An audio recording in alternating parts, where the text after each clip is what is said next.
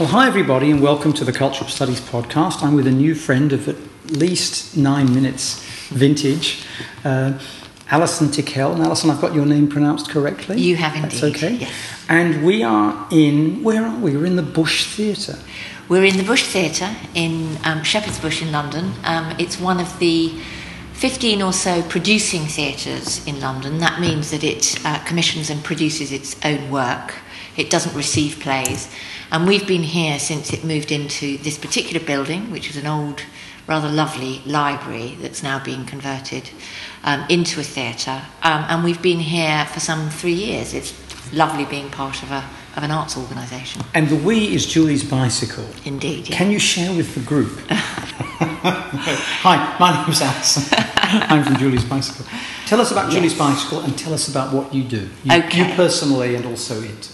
So I'll start with Julie's Bicycle. So Julie's Bicycle's got nothing to do with its name. It's actually it's a charity, and we work across the creative industries, but particularly the arts and cultural sector, on environmental sustainability. And I'll tell you what that means.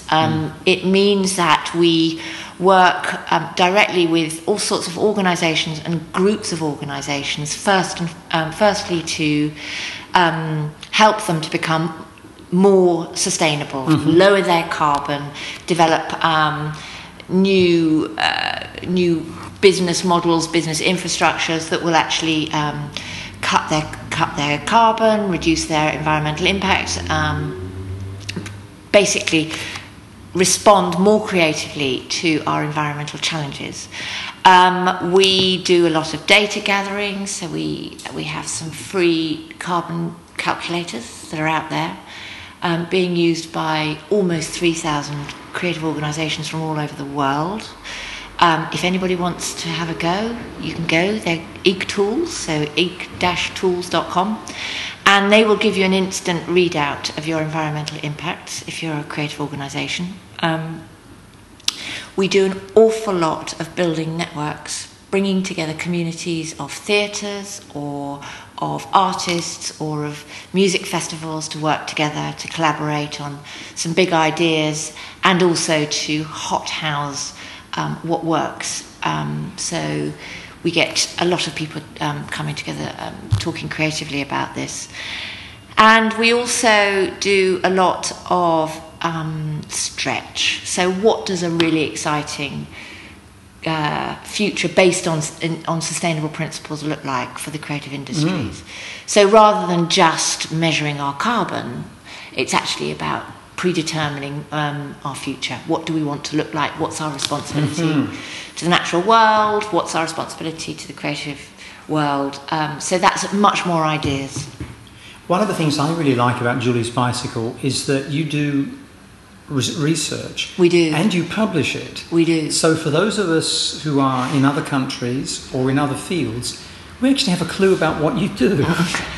With most charities in Britain, or NGOs, non-government organisations, whatever we call them, it's actually quite hard to know what they really do. Yeah. But you enable us to see that, and for people who are interested in research like myself, to draw on not only the tools you've developed in concert with your partners, but actually what you found out.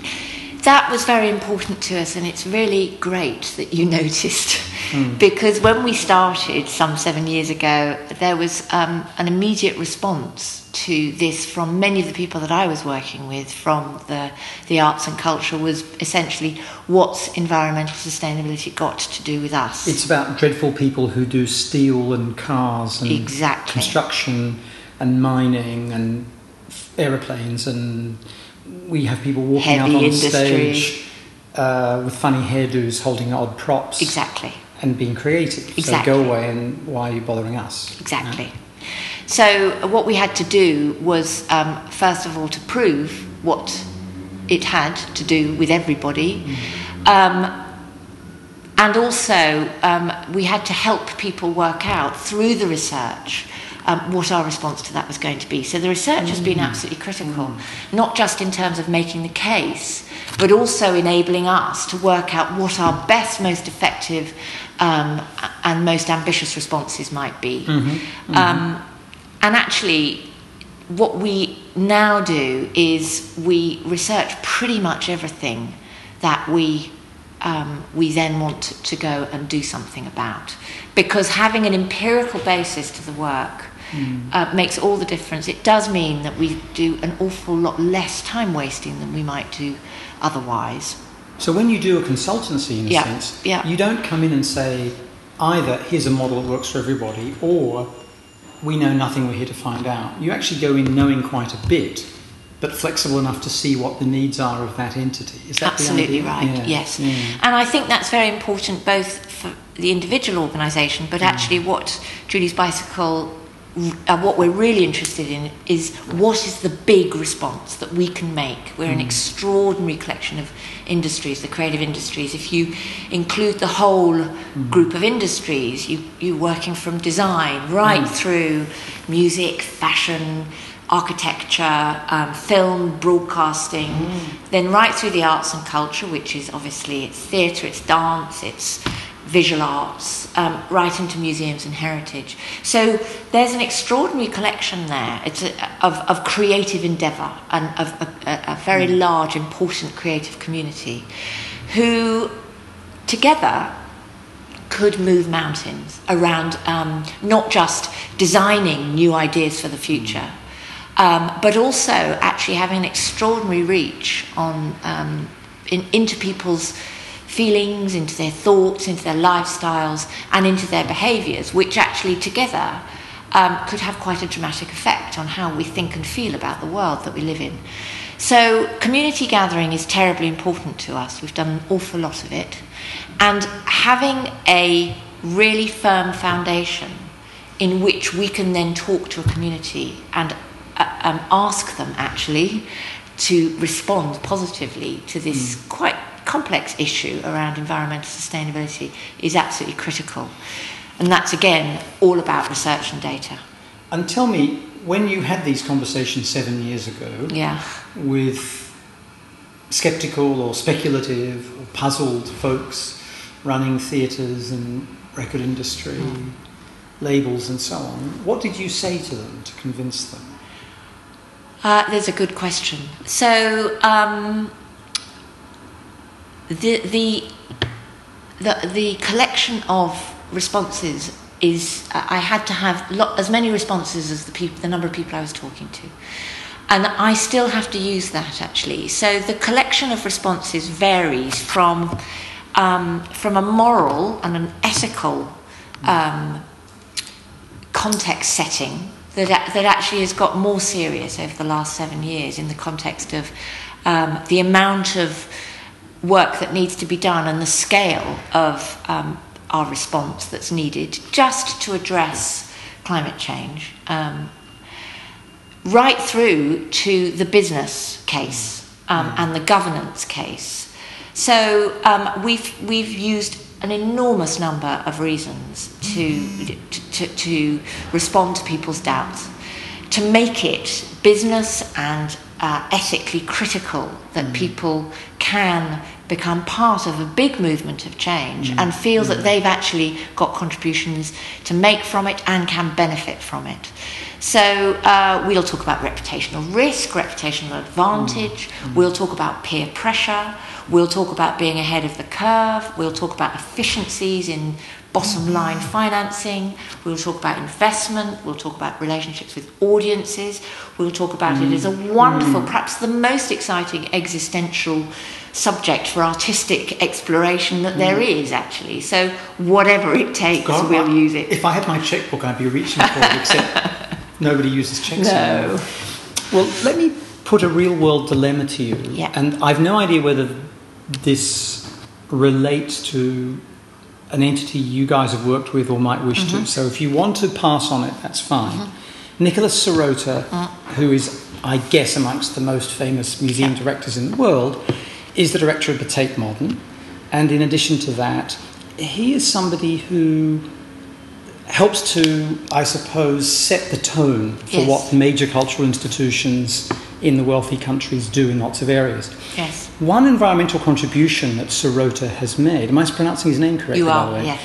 Is that he's pioneered the understanding that you don't have to have massive air conditioning all the time in order to stabilise the environment for the great works, and that a lot of unnecessary money but also energy has been used historically over the last century of air conditioning to do just that, and you don't have to do it. Yeah.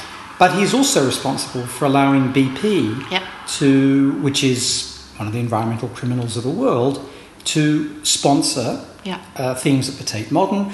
And, of course, when their particular disgrace in the Gulf happened, he notoriously said, "We don't abandon our friends." Yes. Now, I'm not asking you to judge him. I'm setting this up as an interesting dilemma between, on the one hand, a truly pioneering development that is changing the way the world works in terms of museum technology. That's terribly important. And on the other, deals for mates. Yes. So I will comment on it because it's becoming a really critical issue across the arts, and it goes at the nub of it is sponsorship. What is happening around, and whether or not ethical sponsorship should be taking place in the arts. And so what's happened at the Tate, which Tate is sponsored by BP, as are several other large arts institutions. But Tate is particularly in the firing line because they have, as the chair of their board, they have the ex-head of one of the big oil companies.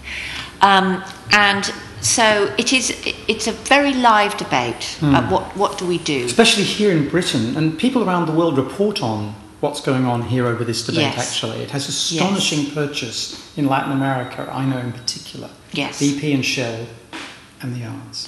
And indeed, just to sort of widen it, but I will come back to it, there is in this country, as you will know, there's a very big campaign called the divestment campaign that's being run by the Guardian newspaper, which is exhorting as many companies as possible to divest from their investments in fossil fuel companies, but notably the Wellcome Trust and the Bill and Melinda Gates Foundation. And the Wellcome Trust, by the way, is Wellcome as in GlaxoSmithKline. Wellcome, yes. But it's independent, like, say, the Ford or Rockefeller Foundation. Yes, it is. Yeah. So there is a movement in this country at the moment which is saying, well, what constitutes sponsorship? Should money be going from fossil fuel companies into the arts, or indeed any of our other sort of publicly important and contributory organisations, charities? My own view on it is somewhat Catholic. I think that we're at a moment of change where the public awareness of, discourse on climate change, on how we transit from being currently very fossil fuel dependent as an economy to something that has got to very rapidly be very different. We're at a cusp moment, and where there's a spectrum of response. The question is, where is cultural leadership sitting in this? I'm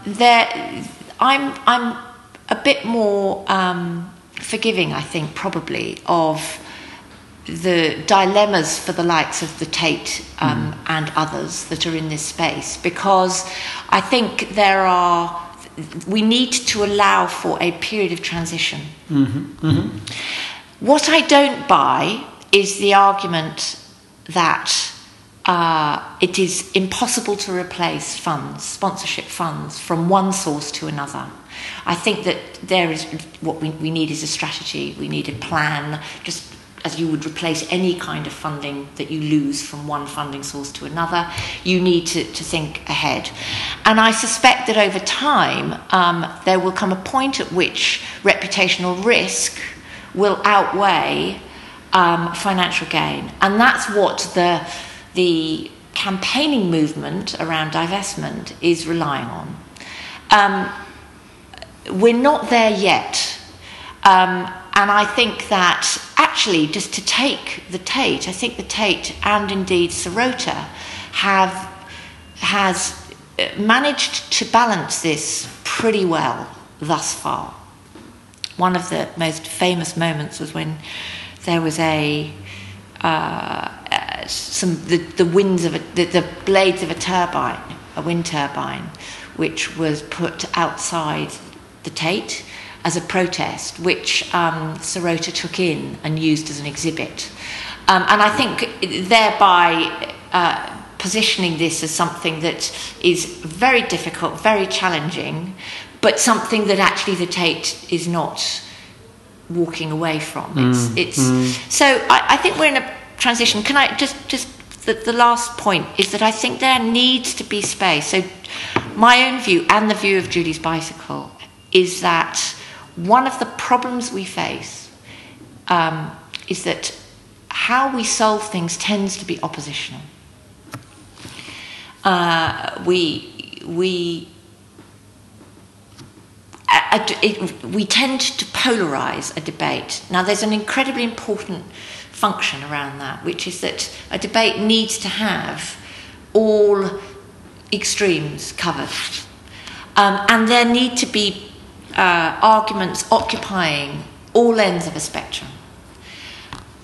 Where Julie's Bicycle sits on that spectrum, and where I sit actually, is that what we need to do to solve our environmental issues and to transit from being where we are now into a world that is much more equitably sustainable is to build communities of inspiration around this.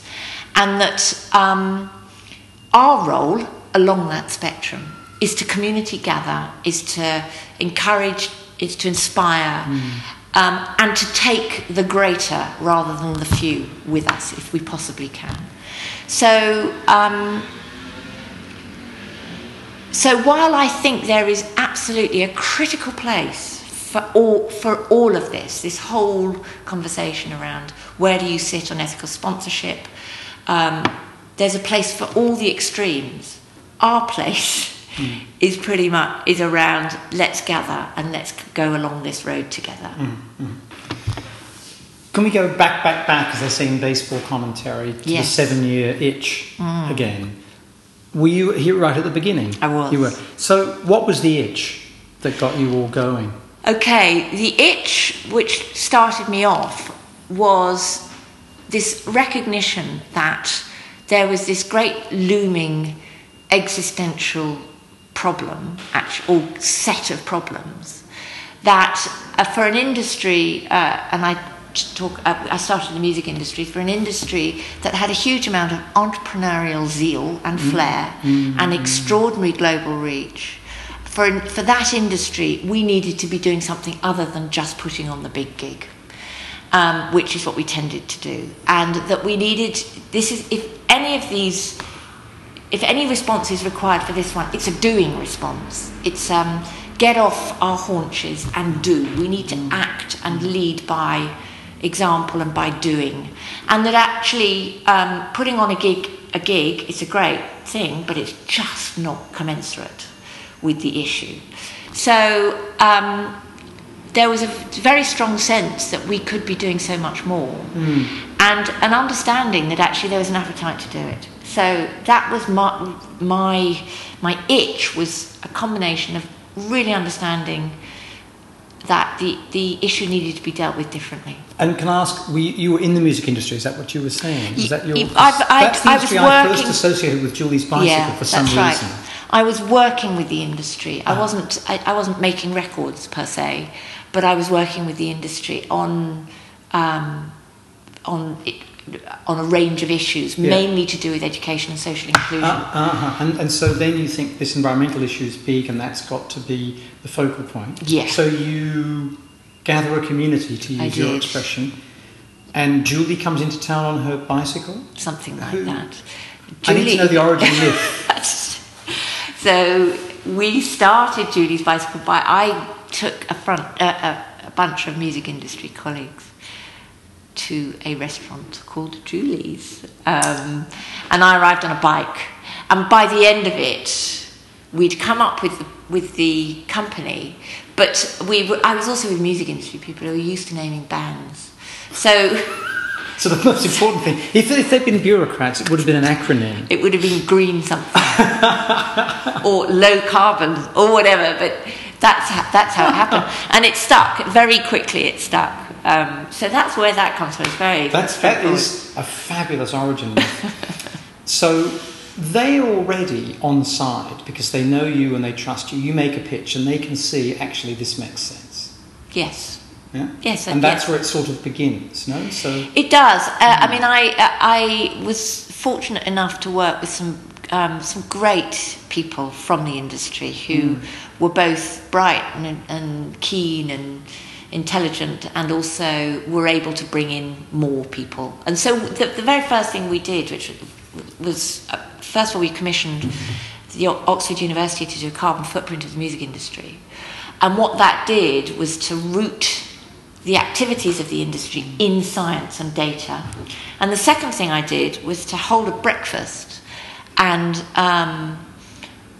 for quite senior players, and we got the former head of the British Antarctic Survey, a guy called Professor Chris Rapley, to come and give a presentation, and he was able to hand around pieces of 600,000-year-old ice from the ice core. Which just gave a really sort of, this is real, this is, there is a historical depth and breadth to this that makes your work and your data really matter. I think the technical expression is, this shit is real. Couldn't have put it better myself. The advantage of podcast censorship and values and practice, standards and practice departments. That is fabulous. And so you were, in this sense, coming in at the top end. Yes. This is not grassroots. This is, I know big wigs. In the first instance, it was, yeah. But I don't associate Julie's Bicycle, in the couple of 3 years that I've been following it as an interested but distant observer, with elites. I associate it with small, medium and large organisations that want some help to change. Yeah. Is that right? It is right. So this is just about organisational stages. It's interesting that you should say that. So we started and tend to start at the beginning with working with a collection of people with seniority, because it confers budget and status on actions. So that was why we started there. Yep. But for it to be effective, it absolutely has to cascade into broader communities and a much greater call to action.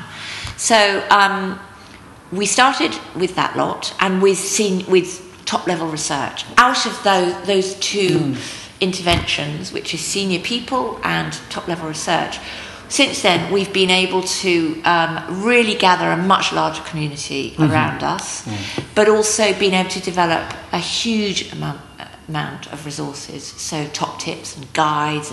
I mean, our website's absolutely chock-a-block with resources that have been accessed by people from 179 countries. So there is a real interest there.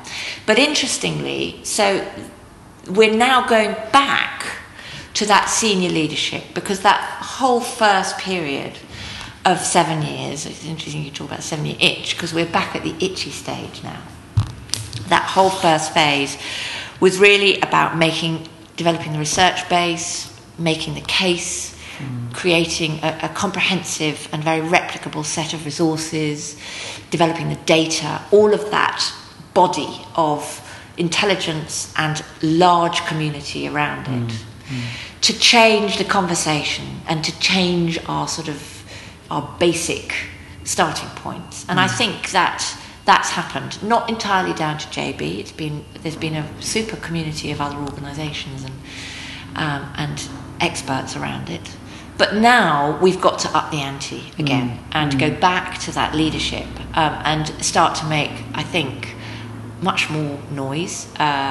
We've got to amplify our voices and get out there and really stretch our ambition. So we're back it feels a bit like we were when we started. Now, why is that? I think because it's about the scale of the response has been super, but it's about changing what normal looks like. So we've now got to a point in the UK, it's now a requirement from the Arts Council, which is our big public funding body, to measure their environmental impacts and to have an environmental policy in place. Small measures, but they've had very dramatic effects on the nature of the response. So now what does cultural leadership look like? That's what we need to ask ourselves. And is cultural leadership at the scale of an ambition that it needs to be? And the answer is absolutely not. We've got to, because we're an extraordinary community globally, we have to, I think, invent much more interesting ideas, solutions, networks around these issues, these many issues to do with sustainability and climate change. We have to unify as an international community. We have to amplify what we're doing. We have to case study much more. We have to get many more voices, big voices out there, because we've got to change the political conversation. We've got to do this. So I think now we're it's not so much about making a noise about the evidence case. It's now making a noise about getting inspirational and aspirational and making a noise about changing how we feel around climate change and sustainability. Now, can I ask you about the different types and scales of institutions and the way they respond to this message? So, for instance, do you see a distinction when you're dealing with for-profit versus not-for-profit versus state entities or arm's length? In other words, Polydor, if it still exists, the BBC and Bush Theatre. Very different scales and different business goals. A little bit, but it won't surprise you to know that everybody feels pretty poor. So whatever sort of point they're at. And interestingly, what we found is that our starting point is always, if somebody wants to do something, wherever they come from, we need to make it possible to do it. Great. So we have almost all our resources are free, and they are accessed by all sorts of people. We also, if people from tiny organisations come to us, we will always try and make it possible. In fact, we always make it possible for them to access support and help. And that might be through telling them where to look, or providing a pack for them that's going to be specific to their needs, or being on the end of a phone, or whatever it may be. With bigger companies, we expect a little bit more from them, I think, because very often they can afford to do more and to work a bit harder, which will then benefit the smaller companies. And we do also have a fair bit of our funding comes from consultancy. So if a big company comes to us and wants us to work with them, which quite a few do, we will always charge for our services on that. By the way, I'm paying like $100 an hour for this project. I'm just kidding. She laughs. I know you. I don't want to take up too much more of your time, but this is fascinating me, and I wondered if you could give us a, for instance, not necessarily naming any company or not-for-profit, but that says, okay, from go to woe, what happens? They ring you up or they write you an email, and who is you? What happens? Who goes where? And what do they physically do? Okay, so take your pick of an industry. Yeah, okay. So is that what do we do? Yeah. Okay, so I'll give you an idea of some of our activities. We've got two teams, both of whom work very closely together, so they're not really totally distinct, but one of whom are made up of environmental sustainability experts, so they're people who've got training and expertise in environmental technologies, in sustainability, in science. The other are from the creative or cultural sector. So those two areas of expertise are able to respond to, for example, a theatre might phone up and say they want to look at their building infrastructure. So we'll go in And we'll do a complete walk around, and we'll look at things that might help to reduce their impacts, maybe some behaviour change amongst the staff team, or it might be some refurbishments, or it might be some sort of investment that they might put in new technologies. Very often, with small companies or even reasonably large companies across the creative industries, they're clusters that come together. So we're working with quite a lot of clusters. We work in London with some clusters, in Manchester, in Newcastle, with Creative Carbon Scotland. And that's about working with groups of organisations who can define what it is that they want to do, and we can help to curate that conversation. Very often we find increasingly, and this is true internationally actually, because we do a lot of international work, the more you can prompt other people to define what they really want to do, the more effective it is going to be, because people will feel that it's appropriate, it's relevant, they've owned it, it's their ideas. We can help to create a framework for those conversations to take place. And it sounds glib, but it is true that really our job is to inspire and create a context in which people can be ambitious, but it is to let them get on with it and to leave.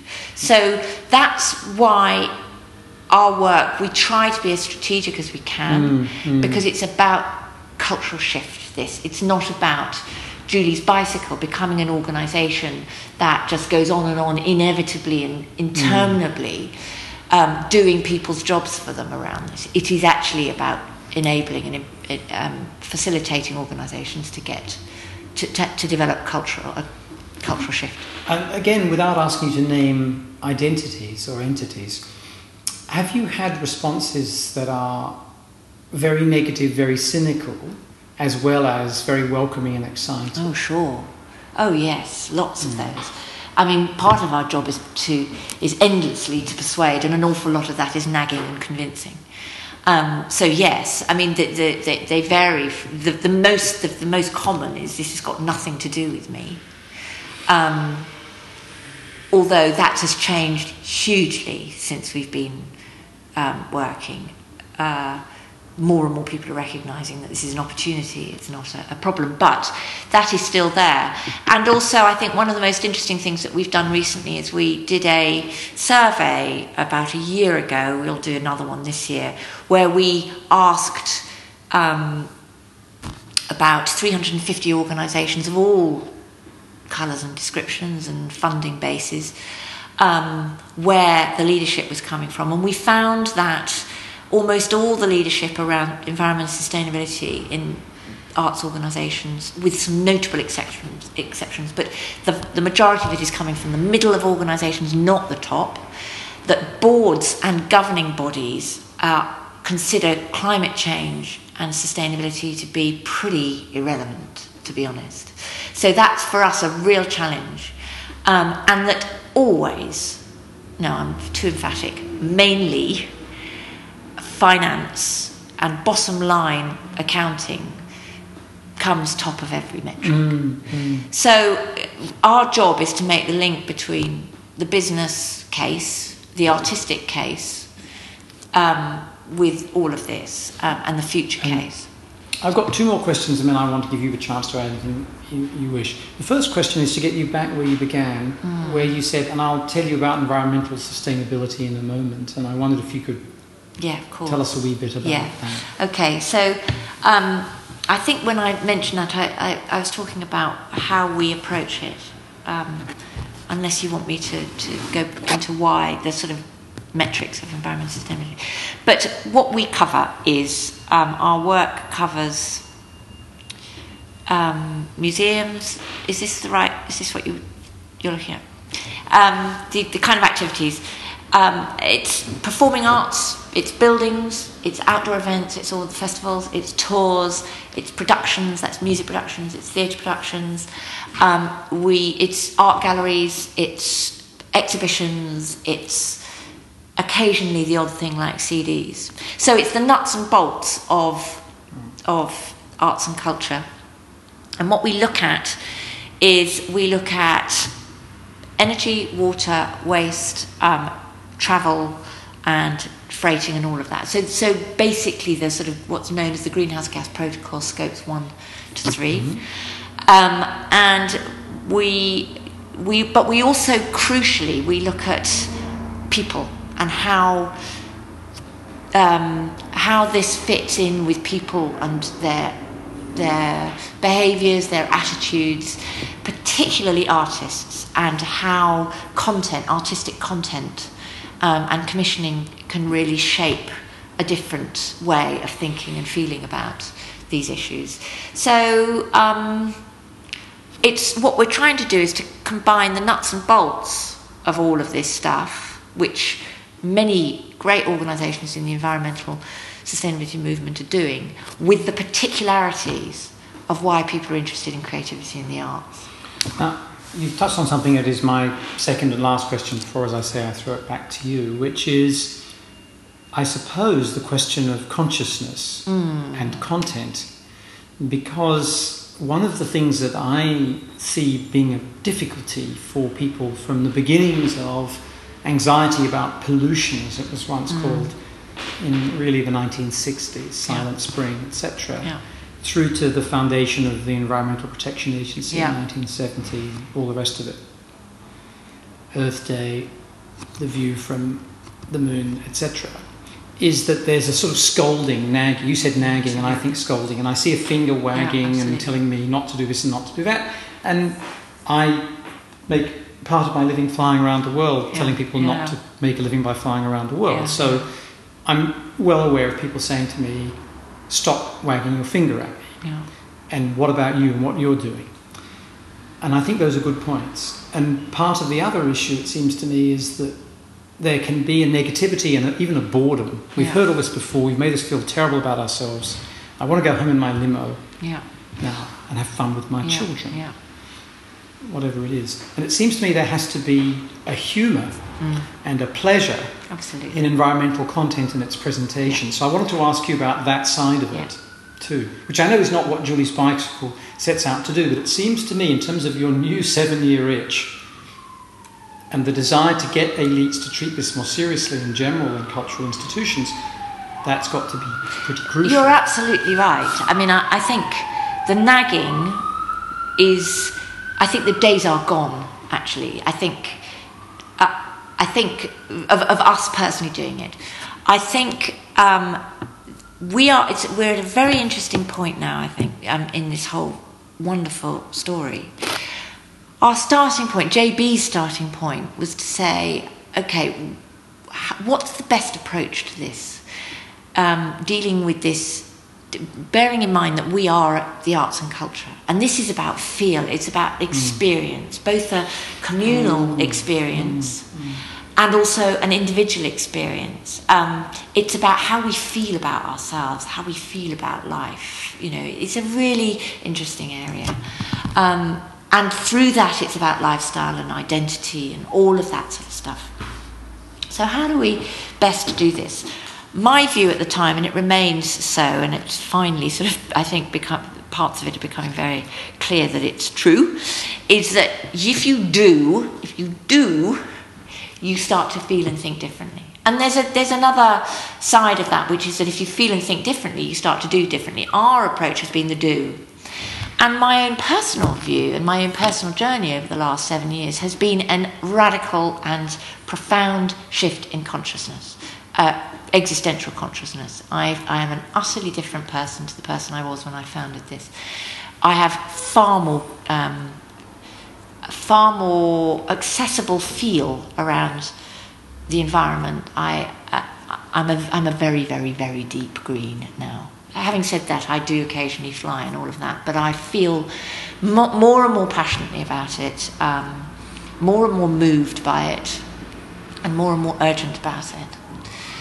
And I think that ultimately all of us have to go through this change of consciousness. It's not simply, and it's not reduced to changes in behaviour. So you, Toby, you saying, I fly around the world. Many of us lead lifestyles that might be contributing to, in material terms, to the issue. that's where culture can come in, is to start to prompt changes in consciousness which allow us to think and feel all the complexity, all the contradiction, all the emotion around dealing with this issue that actually is just, it's latent, it's with us. And it gives us a much, much more profound relationship to this issue, which is what is actually needed. Of course, we all need to deal practically with our real material impacts, but we also need to start to develop a whole different consciousness of who we are in relation to one another, in relation to the planet, which takes time and is a process that cannot be forced. But I think culture has got a really, really critical role to play in that. Allison, is there something you'd like to add that we haven't touched on? Part of the picture that you realise, if you were having your ideal dinner party with all the men and women of the world who could change this, you'd want to add, because they are all dedicated subscribers to the podcast, as you can imagine. Of course. So, I think I would just like to finish on a very optimistic note, actually. I feel so much that the forces of change are upon us. We've got this wonderful moment in December for the next big round of climate negotiations, COP21, and there's a wonderful arts movement developing called Art COP21.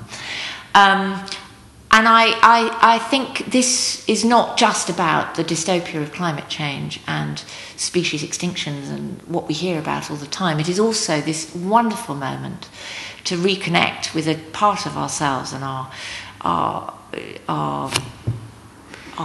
awareness as human beings to one another and to ourselves that really is quite extraordinarily lucky to be living today, and that we need to recognise that this is the trip of a lifetime. And I'm really excited that the more and more people I see getting to become part of this, get infected by this extraordinary moment. We're speaking 5 days after the papal encyclical. Indeed. And you mentioned being Catholic, which was lowercase c, but it is an inspirational document. It's quite extraordinary. Inspirational document.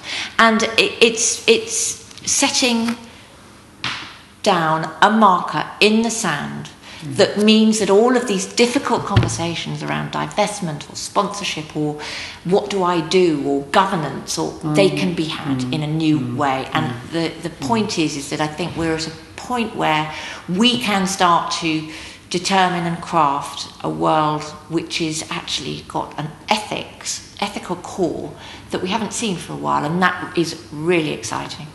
And Allison, people wanting to find out more about Julie's bicycle, where do they go? www.juliesbicycle.com, all lowercase. And they don't have to worry about an apostrophe between nothing E and complicated, S. Nothing complicated like that. Yes. It's been wonderful meeting you. Thank you so much. Well, thank you. As inspirational as your organisation has been to me as an outsider for the 3 years I've been following it, and it's really exciting. And I want to invite you back at the end of the next 7-year itch. Once you've fully scratched it, perhaps we won't be needed at that point. Perhaps it'll be, a Surrey with a fringe on top. Absolutely. Instead of a bicycle. Absolutely. Thank you so much. Thank you.